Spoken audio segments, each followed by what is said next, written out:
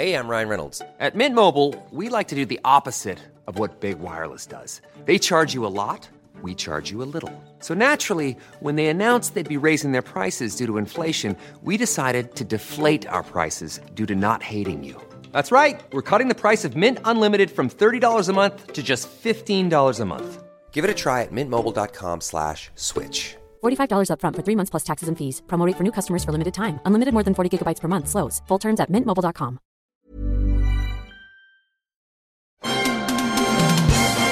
Are you troubled by stale podcasts in the middle of the night? Do you love films that feature the busting of spooks, specters, or ghosts? If the answer is yes, then don't wait another minute. Ghostbusters Resurrection is an RPG audio drama combining tabletop gaming and cinematic paranormal elimination adventures. Call the professionals at nerdyshow.com/Ghostbusters. We're ready to believe you. The following program is presented by the Nerdy Show Network, geeky programming for all nerds across the multiverse. All Nerdy Show programming is made possible by A Comic Shop, Orlando's #1 comic shop and nerd destination, and with the generous support of listeners like you. To learn how you can support this and other fine geek programming, visit nerdyshow.com.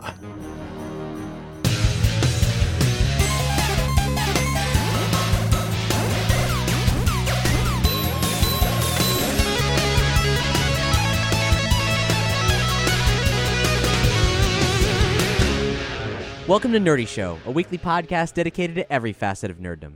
We talk about the full gamut of the latest happenings in the nerd world, dive into super specific discussions, and on occasion, do some interviews. This is one such occasion. I'm Cap, and in this episode, I'm going to be talking with Chris Littler and Ellen Winter of Chamber Band. Chamber Band are responsible for some of my favorite records from the past several years. Records that have actually all made it into our annual Top 20 Nerdy Things of the Year lists. Because these folks make wonderfully composed, heartrending, sometimes even bloodthirsty tunes that anybody can get into at face value. But if you're looking for a nerd dive and want to dig deeper, each record is uniquely themed to a specific world. Their first record, Deities, is the finest Dungeons & Dragons rock album I've ever heard. And their follow-up record, Careers, was set in the world of Hunger Games and actually made me care, even though I've never bothered to read those books or see those films. And I'm not sure I want to, but I do know that I love that record and I love their interpretation of that world. We'll have links on this episode's page to where you can dial back to interviews we've done with the band, spiraling out of both of those early records. But now it's time for the decisive album number 3. It's called Governor Square. It comes out September 18th, and it's inspired by H.G. Wells, specifically The Time Machine and The Invisible Man. So we're going to be talking with Chris and Ellen, the voices and principal songwriters behind Chamber Band, and learn about the inner clockwork workings of this new record, as well as debut a new song in advance of the album's release. But that's not all. Chris and Ellen have been hella busy. If you keep an eye on the pulse of the podcasting sphere, you might have seen a little show called 36 Questions pop up the past couple months. It's a 3-part podcast musical, as in it's a podcast audio drama narrative that is also a musical, with spoken narrative, sung narrative, inner monologues, all intermingling into one cinematic musical experience that, as far as I'm aware, no one has ever made before. It's truly a unique thing. It's the story of a couple in the midst of a catastrophic crisis where one of them has been lying about her identity for the entire time. It's the first in a series of new side projects from 2UP Productions, the folks who made the popular audio drama Limetown. Chris and Ellen wrote it, and this little experiment in podcasting has really blown up. So I'm very excited to see how they put together that crazy project, in addition to learning more about the inner workings of Governor Square, the H.G. Wells Chamber Band record. But first, let's put you in the mood. This is the first track off of Governor Square. It's called Wind the Clock.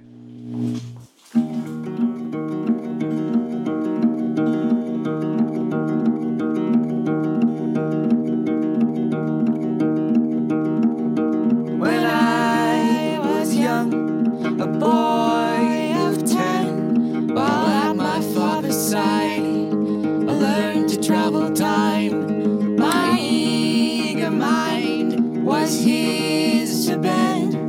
We worked until the dawn. I dreamt amongst his dark devices. I wound the clock. sealed the door. I sent my father back for more. Ba-da-dee-da-dee-da-dee-da-dee-da-dee-da-dee-da-dee-da. Ba-da-dee-da-dee-da-dee-da-dee-da-dee-da-dee-da.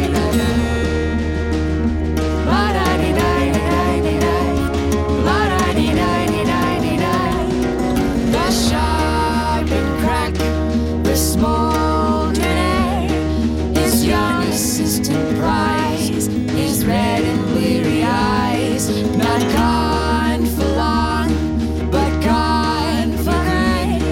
I wait to hear him speak, he talks to me in tones offensive.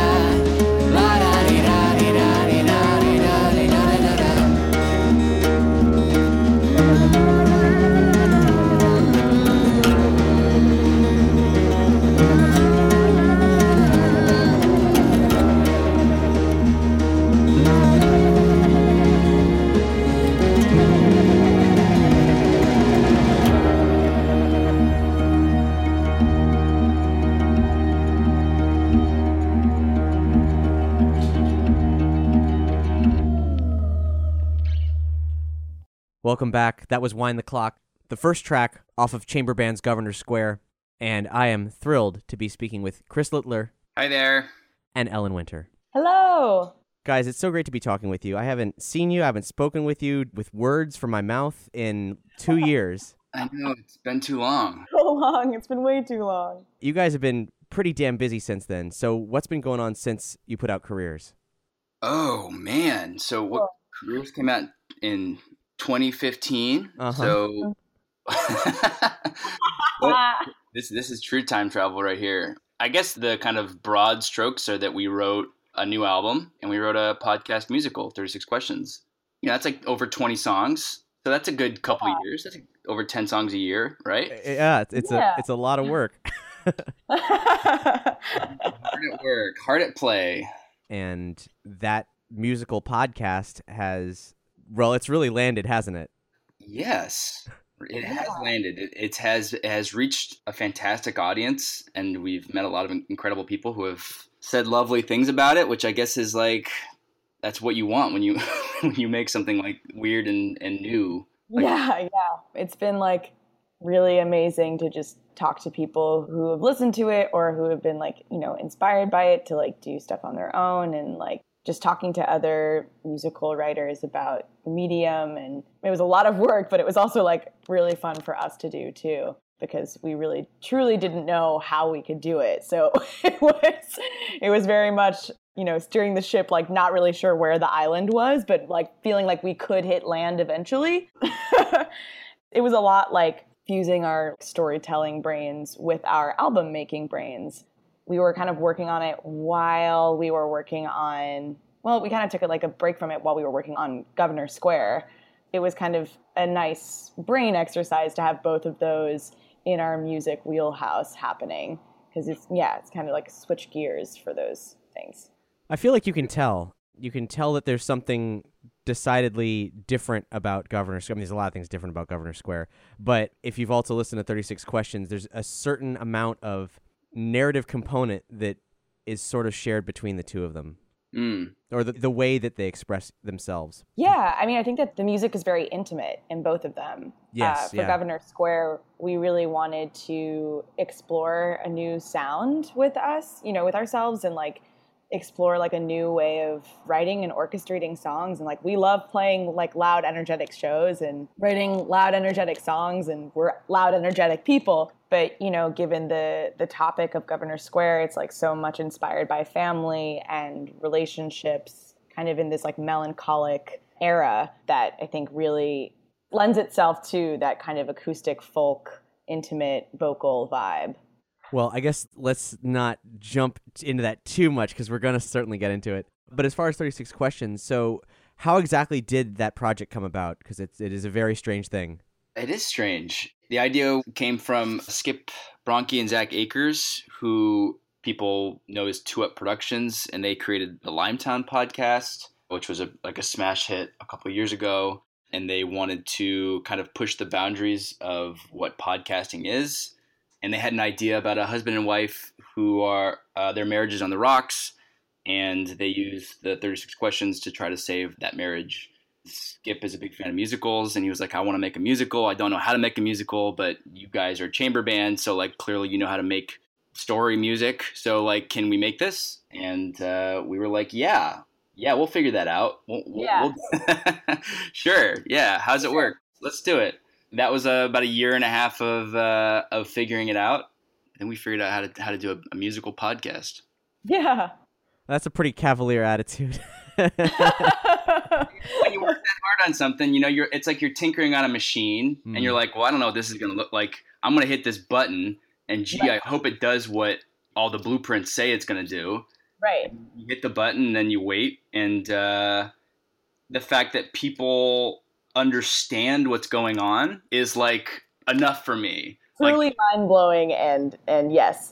Because we were like, oh, are people just like gonna have no idea what's going on? Like if they were confused, 2 hours of content just goes out the window.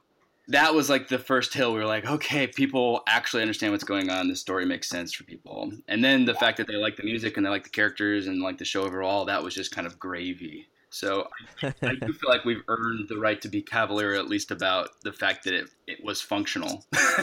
Sure. We went through a lot of prototypes with how to do it. I mean, we did spend like a year and a half of trying different ways to tell this story or trying different ways to, carry listeners along this journey. Were, a lot of our prototypes just like glitched out and like ran into walls, and we were like, why isn't this working? So there were a lot of prototypes that ended up being collateral in the in the show process. What were some of those like? It was a lot of like letting go of typical musical theater tropes and also podcast tropes. So like things that are usually givens, like a narrator, a chorus, really full orchestrated sound, that kind of a thing that is present in a lot of musicals and present in podcasts as well in terms of like a narrator. And so those were things that we realized as we were writing the show. Like we couldn't find a real justification for the narrator. We were like, who is this person? Why are they here? Why are they like eavesdropping on these two people who are trying to fix their marriage? And with the chorus, we were like also had trouble like really justifying them in this space of the world. And that's where like our background in making albums came in handy, because we were like, oh, we could just have these two characters be their own chorus. Like this isn't done live. Like what are these parameters that were given that we can actually use to our advantage? And that was like a big discovery of like, oh, this is like a musical theater show / album story. So we can really use all of the strengths that we discovered through making albums. And a lot of that was like vocal layering and simple orchestrations. Yeah, well, and it's just shockingly visual for being audio. Like the sound design was great and it really set the scene, but the story itself has a ton of expressiveness that really anchored the scenes. Was that a focus when you were writing it, anchoring these scenes in sort of a visual, spatial context like that? I think at one point, Ellen and I actually started drawing the space. We were like, okay, this is where the table is. This is where the door is. And then we were like, oh, this is why we're not visual artists. Right. Right, exactly. The answer is, yeah, we were very cognizant of what the listener's experience was going to be. and trying to paint a picture of what these people are doing without going so far as painting something that people just wish that they were seeing. And also just from kind of like a top-down story perspective, we were constantly looking for ways to bring these people to different locations, interesting locations, so that it didn't feel like we were kind of where, like you can only get so much fun out of being in a house that is falling apart. Like there's only so many things that can fall down. And so the whole show couldn't take place in that house. We had to find ways to kind of get them out and moving while still having these questions being answered. So yes, we were really cognizant of that stuff. That was another revelation of like, oh, if this is a podcast, like what are some things that are impossible to do on stage for a musical? And it's like, you can't have a duck. You can't like wander out in a rainstorm and then get in a car and drive somewhere. What are all of these things that can be like yummy ear candy and, fun challenges for our sound designer, Joel Rabe, too? It was like oftentimes when we were writing scenes, we're like, this is maybe an impossible sound that we're asking for, but let's see what Joel does. And he did it. Yep. Yeah, I mean, that's a very good point. You guys have transcended a lot of what could be done with even film in terms of, I mean, because it would be so complicated, people would shut it down. Of like, you can't have this house that's collapsing, and you can't have this dynamic singing in rainy conditions that are going to screw up people's lungs. Yeah, because you're not seeing it. Your brain's not going, this isn't possible, or you're not trying to like look for like logical faults in it. You're just kind of like absorbed in the magic of it in a way that you are absorbed in the magic of, I think, of an album or something. You just let go. And that's what we wanted people to do. Where did the duck come from? I think the duck came from one of those conversations of like, we were in the house, we were in Act 1, we were figuring all of this out. We were learning a lot about these characters. The good answer is that we really wanted to have an opportunity for the audience to hear Jace be like a kind human, like basically hear his like caring and giving and loving side in juxtaposition with like how off-putting he was being with Judith. Because we were like, Jace is not, he's not a bad dude. And he's like really, he was just coming across as like very angry for like most of the first act. And so like Henry was a great way to like kind of soften that. The like stupid answer is that, when we were working on it, we were just like, what are some things that you could never have on a stage? And like, what if he had a pet duck? What if he just like had a duck that he rescued? And also like, that would be ridiculous in your headphones to have just like a duck quacking randomly. And we're like, that's so stupid that it might work. And then we were like, oh, now we can't live without Henry. We need him in everything. Every scene. That said, I would love to see a stage production that attempts to bring the duck on the stage. Because would it be an onstage puppet? Would it be a person in a blackout suit with this like impressionistic duck thing? I'm imagining it kind of like Warhorse, like really like a large duck that's operated by like 5 different people. I love that. Spare no expense. Yeah. This relationship in 36 Questions is very complicated and hits some substantial problems. What kind of real relationship issues were you able to draw from to create this more sensational identity loss storyline? That's an interesting question. Yeah. I don't think that we, and Ellen, correct me if I'm wrong, I don't think we were ever coming at it from, neither of us have had the experience of like openly lying to someone, I think. Obviously, we all have our Billy Joel-esque faces that we put on, we're all the stranger, right? We all understand that idea. And you are a different person at home than you are at work and all that kind of stuff. Like, we understood that. But I don't think we came from it from a perspective of actually knowing what it's like to be either deceived or the deceiver in a relationship like this. So that was something that we kind of just had to guess at and hope that we were being emotionally honest about it. But in terms of like these being true characters, that was basically where we started the show. The beginning of the writing process, even when we didn't quite know what the plot was, it was generating songs at a piano and not knowing what those songs were going to be about, just knowing that we were going to have music. And then really sitting down and being like, who are these two people and how can they be really fully realized people and be just different enough that they'll always have something to argue about, but similar enough that we can believe that they would be in love. And so a huge part of that, a lot of credit goes to Kelly Teeger, who is our story consultant, who's in charge of making sure that those characters that we fully realize stay realized throughout the process. Yeah, and I mean, I would just also, like, bouncing off of that, would just say that while neither of us have been in an extreme relationship situation as, like, Jace and Judith, I think what we really identified with was that stranger-esque element of it, of, like, when you meet somebody and you like them, you put your best foot forward. And, like, when's, like, the first time you fart in front of them? But, like, it's like, when is the moment that they see you as a human? What's the moment where they see your flaw and say, like, oh, that's okay? And kind of teasing that out with Judith, where it's like she was constantly being the best version of herself, but in her mind, she was actually slowly becoming that person and still felt like she was a real human being. Like, I have no doubts that she was farting in front of Jace, and he totally still loved her. Like, that shouldn't be a thing, that, whatever. But, like, but I think it's that idea of, like, you want to be, like, the best version of yourself with the person that makes you want to be the better person. And so I think that was, like, a really yummy thing that we latched onto. And in terms of, like, Jace's perspective, it's like, in a way, it kind of feels like being cuckolded, I think, when you find out that you've been betrayed. It's almost like she's seeing someone else and the other person is herself. She's been keeping this person from him for 2 years. It's coming from kind of a similar place of, like, finding out someone is cheating on you, or finding out someone is seeing someone else behind your back. Yeah.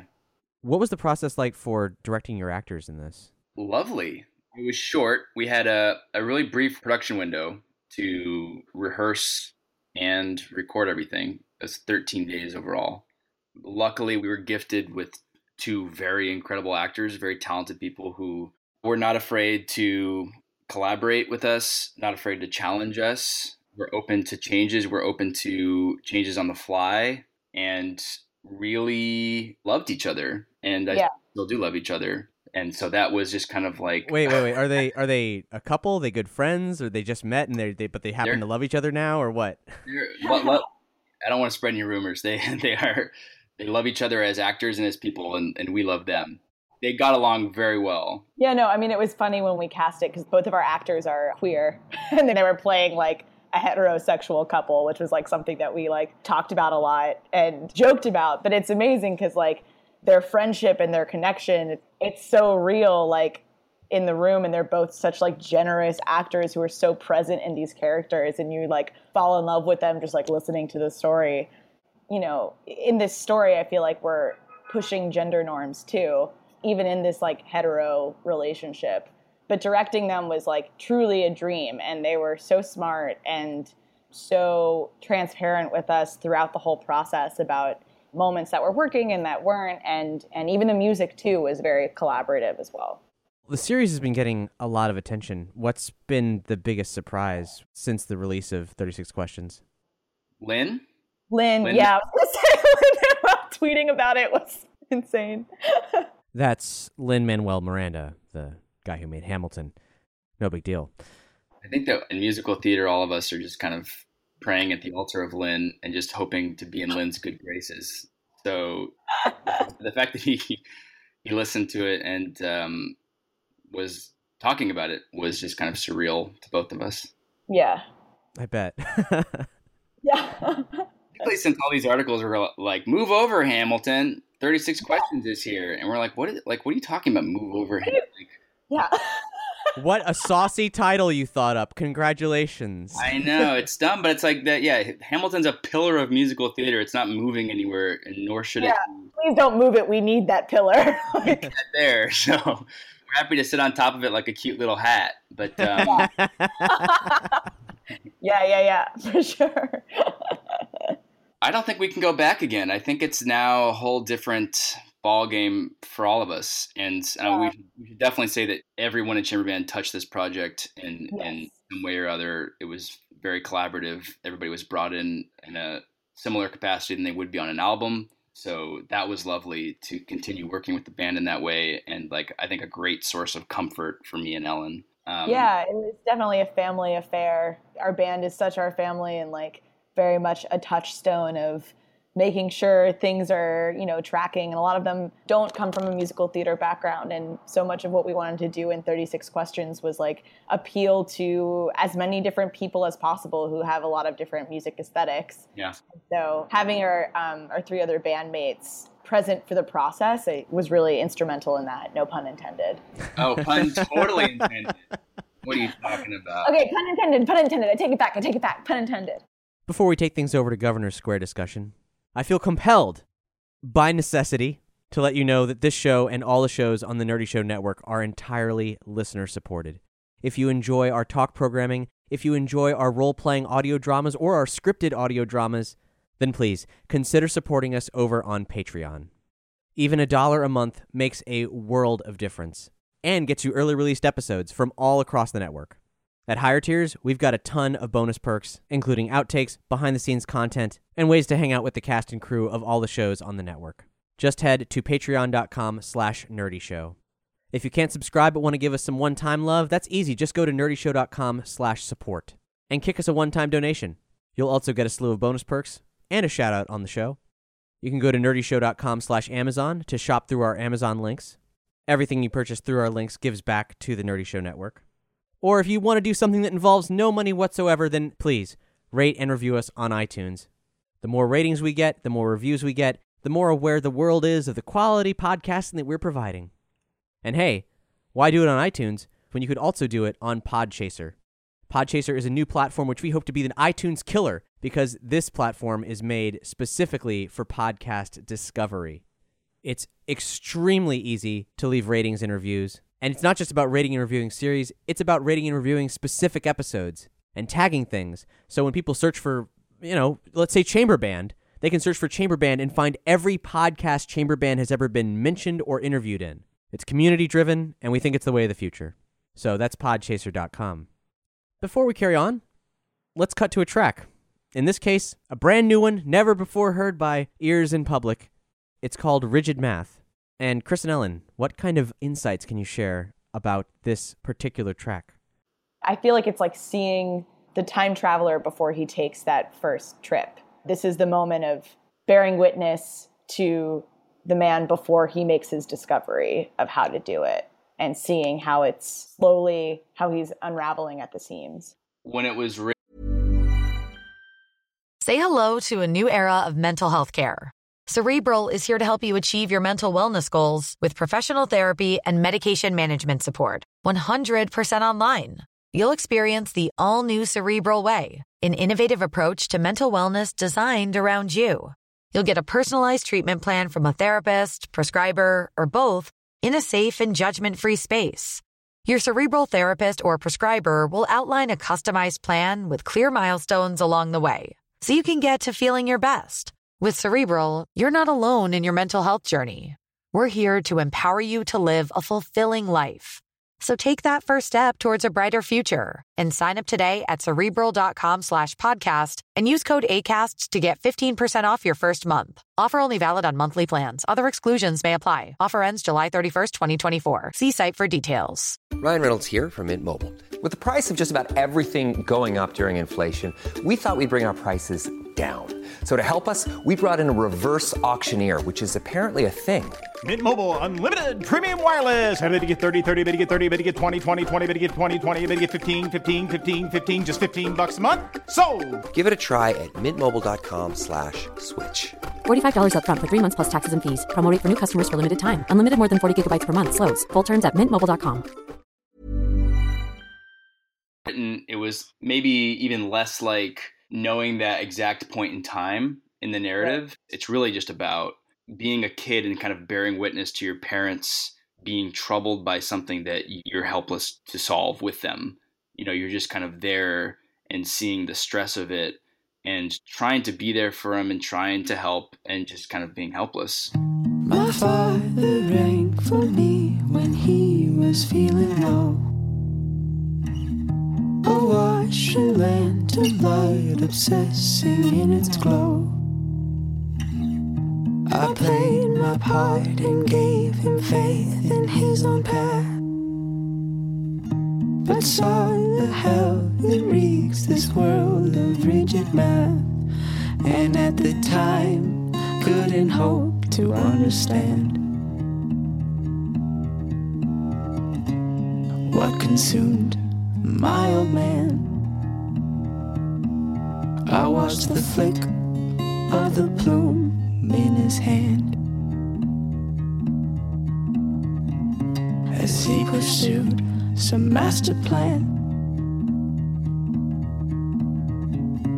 As he pursued some master plan. As he pursued some kind of ancient key, unifying everything. It all comes together. Who could sleep? The answer's nearer. Crawl to his side and look in the light. I must have faded then, 'cause night turned into day. I saw the lab transformed, his work was brushed away. I grabbed my coat and went upstairs to draw a bath and tried to think of anything but rigid math. And in time, lost the urgency to prove the endless proofs consuming you, and found a way to digest and understand.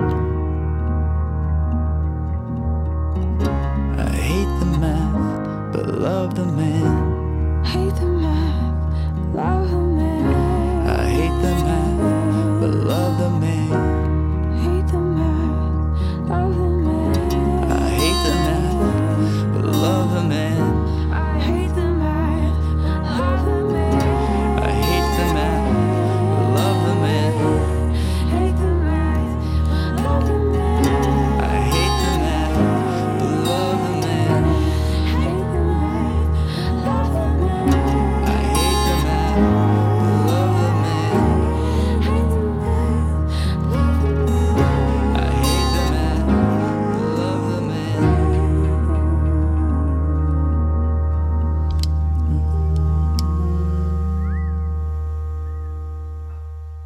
With Governor Square, the new record, you'd actually mentioned the theme of doing an H.G. Wells record back when we spoke last in 2015. Wow. And it was just a nugget of an idea of like, I think maybe we're going to do H.G. Wells. Whoa. I wonder if we were being cheeky and we'd written a song already, or and usually how it starts is it's usually like one song. It's like, oh, this is kind of interesting. This is an interesting world that we want to play in. And then I guess we eventually got, how many songs are there? There's 11 songs. We got there. Yeah. It's a different beast. Like Ellen said earlier, it is definitely more melancholy. It's definitely more intimate than our other pieces. It's darker. It's the darker timeline, I feel like.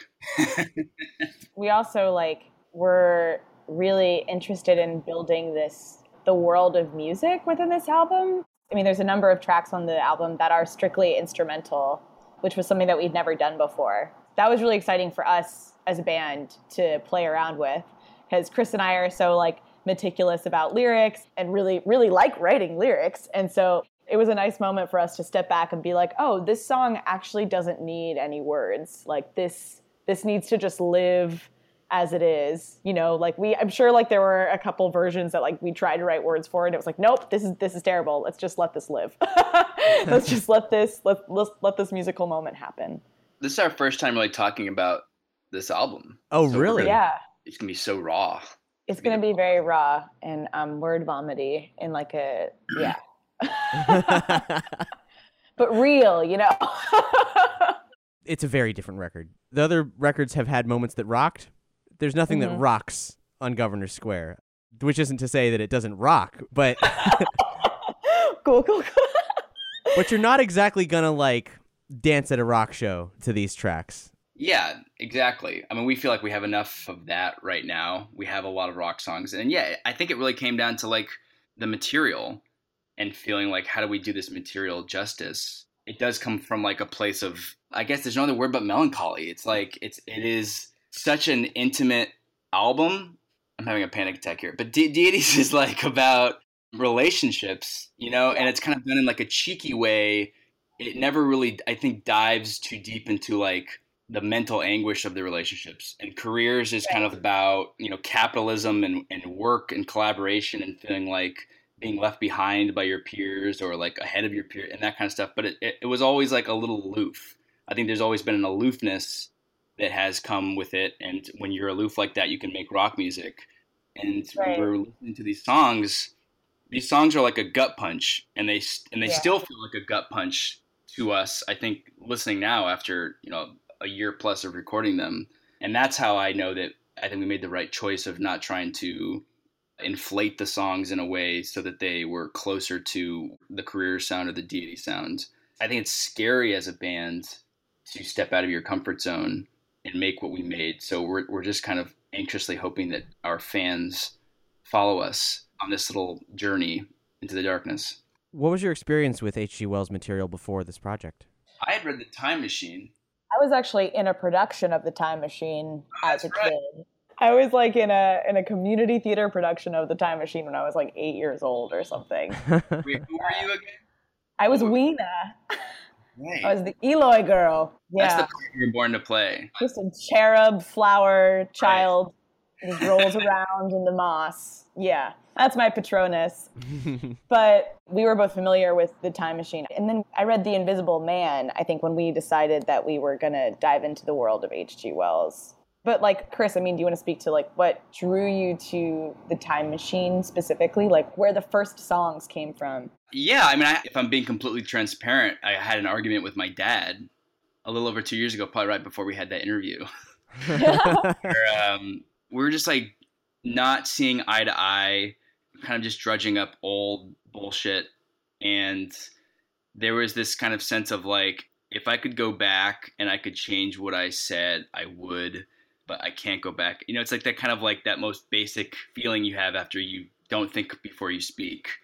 And I think that feeling of wanting to go back is such a universal thing, which is why time travel is such like an alluring concept to so many people, I think, that it made total sense to, okay, well, I kind of remember what H.G. Wells' stuff is about. So as a band, we talked about it, and then we dove into the book. And then it really felt more real to me in reading it, where I was like, oh, a lot of these ideas here really are speaking to me in this moment of feeling disconnected from my family and feeling like I'm about to turn 30, and like my childhood is not even like just right behind me, like it's now way far back. And really feeling like I just can't go back. I can't change things. So maybe I can write songs about it with the hope of moving forward. Kind of what the album is touching on. One of the many themes it's touching on. Yeah. And then someone lent me a book of The Time Machine that also had The Invisible Man in it. And I read The Invisible Man after rereading The Time Machine. And I just felt this continued link, like a very strong link between those two stories, and like this idea of both The Time Machine and The Invisible Men are about people trying to use literally as much of their intelligence or like all of the tools at their disposal to try and change something that is common knowledge, like common knowledge that you can't go back in time, common knowledge that like you are a visible person, you are able to be seen, and like what happens when you lose control. Both of these characters kind of give into hubris, and that was like really fascinating to me, as like we're always trying to like make new things, and like whereas in our like digital age of technological evolution, like what's the bridge too far? The Invisible Man, like even though he's kind of a jerk, was like a very tragic character. And I thought about all of the people who he must have been close with before he disappeared, right, if he was close with anyone. And I think that was like a moment of examining my own relationships too, like in a more personal way of like, what is it like when you're seeing someone and they literally disappear, like dropping off the face of the earth, and it's 2 weeks before you hear from them again, and kind of pulling from that very, I think, real theme that a lot of people have experienced of someone drawing away due to depression or whatever, and kind of putting that through the lens of The Invisible Man. And I think it coincides with The Time Machine in a really interesting way. And so it was nice to explore like the Iping storyline in conjunction with the things we were working on that like Chris had started sketching. In terms of the structure of the record, I've listened to it a number of times. I've been trying to figure it out.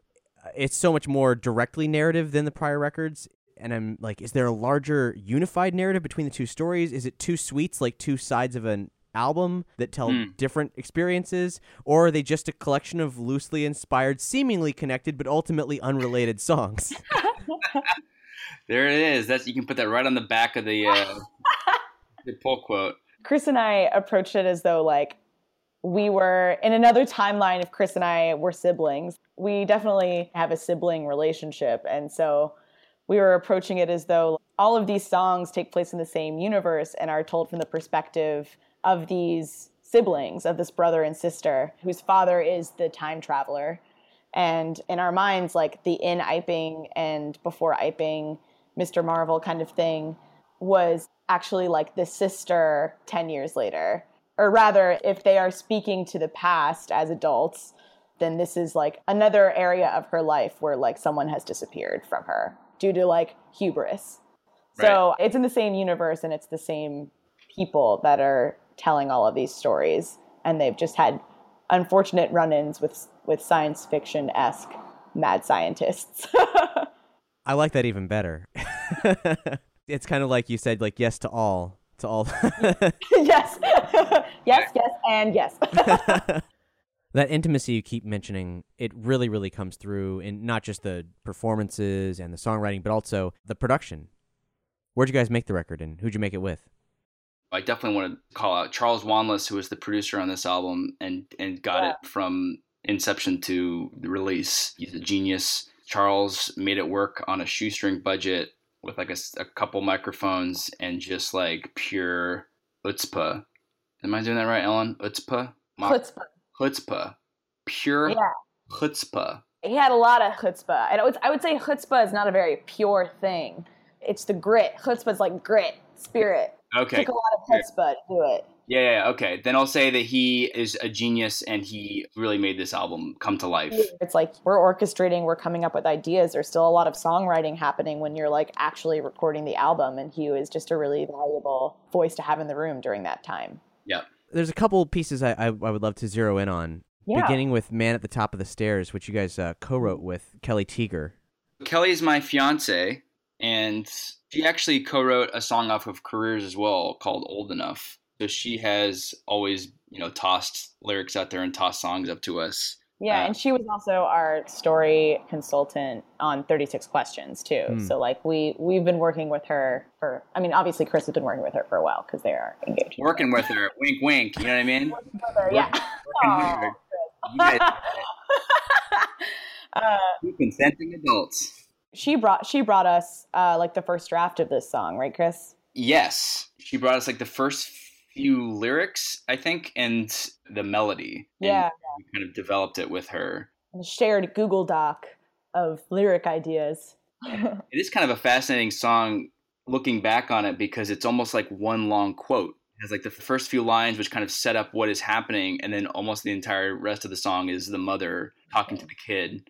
And, Kelly has kind of gone on about what the song is about, and I don't want to like... Yeah. I think in the narrative of the album, coming from the perspective of the two kids, this is one of the songs where it's like, this is after their father has gone on this journey for the first time, and his concept of time is breaking. And what it feels like to me in the context of the siblings' narrative is like reflecting back on if this man can time travel, like perhaps he went back to a time before he discovered how to time travel. And so they really don't know who this person is who's showing up from the attic.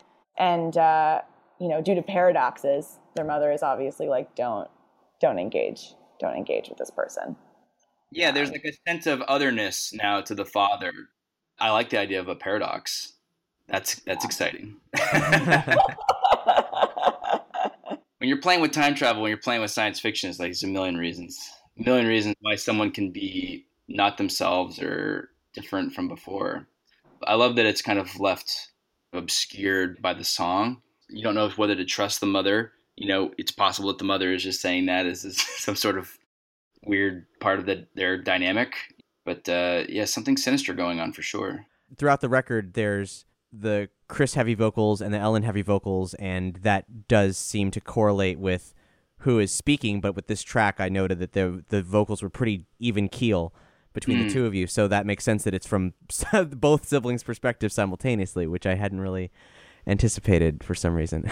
Yeah. Well, I mean, that's also something that, like, Chris and I, going into this album, we were like, wanted to be really specific about what songs were going to be driven by Chris, which songs were going to be driven by myself. And then when we sang together, we wanted to be in unison or like in very tight harmony. And we wanted it to feel like it was a unified front of two people that were telling a story together rather than like one person's story and another person supporting it. Yeah.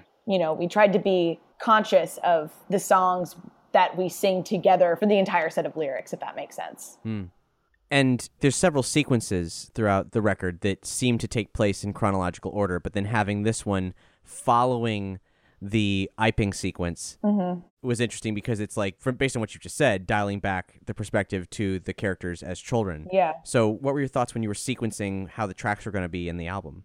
I feel like, looking at it now, if I'm looking at this sister's journey throughout the album narratively, I think that in Iping for her is a moment of disappointment, of feeling like she has lost any semblance of who the man she loved is. And that would definitely spur the recollection of a time when someone who seemed familiar was also a stranger to her, and would inspire that moment of reflection with her brother of like the last time she remembered that like looming dark feeling of someone unfamiliar and yet familiar becoming a dangerous person, someone she trusted becoming a dangerous person. That's interesting. I never thought about that. I never thought about it either until now. But that's like something I'm like, oh, wow, that's like, huh. Yeah, it's weird. I mean, the last song is the last song for obvious reasons because it just, bums everybody out. But like after the Iping songs, there's these two. They're both written in someone in the present talking about the past, as opposed to kind of being in the moment. So yeah, it totally makes sense to me that after this kind of journey in the first half of the male character kind of dealing with his father's issues, and then the sister dealing with the invisible man, that they both have these kind of moments of reflection where they look back with like a different perspective on their parents having been informed by the experience. That's interesting. I guess we're geniuses. Well, there's much to be said about running off of intuition. So that's it. And that is, I mean, like really the simple answer is that ever since the beginning of Chamber Band, Anthony has been all about like, it's the music, guys. Like, people don't listen to the lyrics. I don't listen to the lyrics. It doesn't really like. Anthony does not know the lyrics that happen in our songs. Yeah, exactly. And like, there are a lot of people that listen to Chamber Band and do listen to the lyrics, and like, obviously, we are so grateful for them. But there's a huge chunk of people that don't. And like, when you put an album on, are you like actively listening to every lyric of every song and trying to follow a story every single time? No, like you're listening to a musical experience. Right. So you kind of have to put your music foot forward. This is something we kind of discovered on Careers. Even when you do have this kind of best laid plan of a narrative that you want to tell, if the musicality doesn't help that, then you have to put the musicality first. You have to tell a musical story, and then you kind of have to look back on it like we are right now and say, oh, is this the story that it is telling? Oh, that does make sense. In a way, it is just kind of lucky that it makes sense in that way. I want to thank Chris and Ellen for being on the show. It is always awesome to catch up with them. We did it. And after this crazy year, I cannot wait to see what happens next. It is a big question that we have as a band, is to like, we have this new album coming out, and then it's kind of like, well, what now? How do we move forward? And we're looking at doing more narrative stuff. We're looking at doing other strictly music stuff. But at this point in time, we really don't know. We don't know. I guess whatever inspiration takes us. Yeah. But don't touch that dial, because if you're a Chamber Band fan, we've got something rare and just a little bit exclusive for you to hear. Before we do that, I want to thank everybody who sent us well wishes during the hurricane, with most of our operation predominantly based out of Orlando, Florida. It really means a lot to know you're thinking of us. We really don't know what the electricity situation is going to be like In theory, next episode is probably going to come out on time and will be myself and the rest of the gang talking about whatever the latest is in nerd news and pop culture. And if you haven't caught wind of it yet, we are hard at work on the second series of our RPG audio drama, The Call of Cthulhu Mystery Program. You can catch our first Cthulhu Mystery series over at CthulhuMystery.com. So now, I am very excited to debut another Chamber Band song, or kind of debut. It has a very interesting history. There were 2 tracks cut from their last record, Careers. Careers was kickstarted, and there was a mysterious tier at $40 for a, quote, dangerous item. Eventually, backers were sent a letter. The letter said, after roughly a year of head-scratching, the band finally decided what it is we have in our possession that is so dangerous it meets the requirements. These are low-key 2 of our favorite songs we've ever tracked. We only cut them from Careers because there was just no place for them to sit that didn't muck up the flow of the album as a whole. We were hoping someday to release them and give them their time to be appreciated, yada yada, but that wouldn't be dangerous, would it? It's far more dangerous for us to say, we'll never release these tracks, ever, and put their fate entirely in your hands. If the world is going to hear these tunes, it really comes down to one of you deciding to download them. Otherwise, they'll be lost forever to time. Is that dangerous enough for you? It sure feels dangerous to us. So there were only 13 backers at that $40 tier. And those 13 people were given links to where they could download the tracks Peacekeeper and Disappear. Months passed, but eventually one of these 13 people reached out to us, Nerdy Show. And with that backer's approval, and the band's approval, we played Peacekeeper in Nerdy Show episode 275, which I'll link to on this episode's page. As far as we know, the first time that track was ever publicly shared. And then we played both of those tracks in regular rotation on Nerdy.fm, our streaming nerd music service. Last month, we shut down Nerdy FM. However, starting next month, in October, our station manager, Mark with a C, is doing what he always did on that station, but in podcast form. Mark's making a monthly show where he DJs new nerd music in all genres, as well as rarities and classics, where perhaps you might hear these chamber band songs again. But for now, Disappear, again, as far as I know, still hasn't been played anywhere publicly, and now seems like the opportune time, especially because it's a jam, and on the admittedly quite melancholic Governor Square, there is no such jam to be found.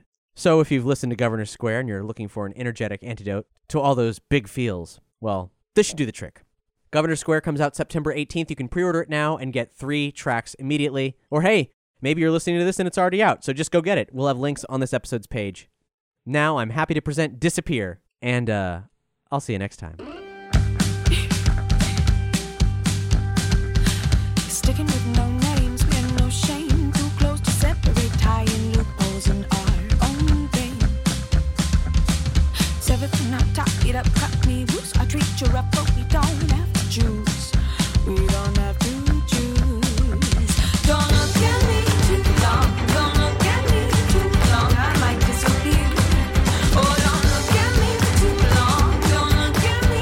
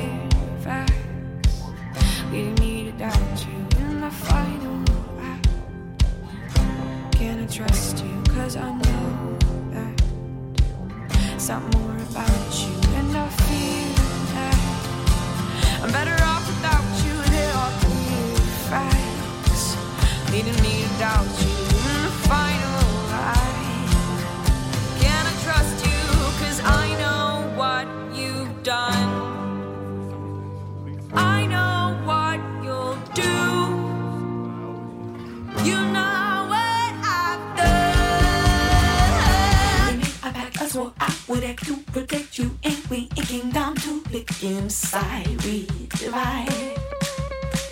Forget what you got to do, what you give, 'cause I don't know what I'm gonna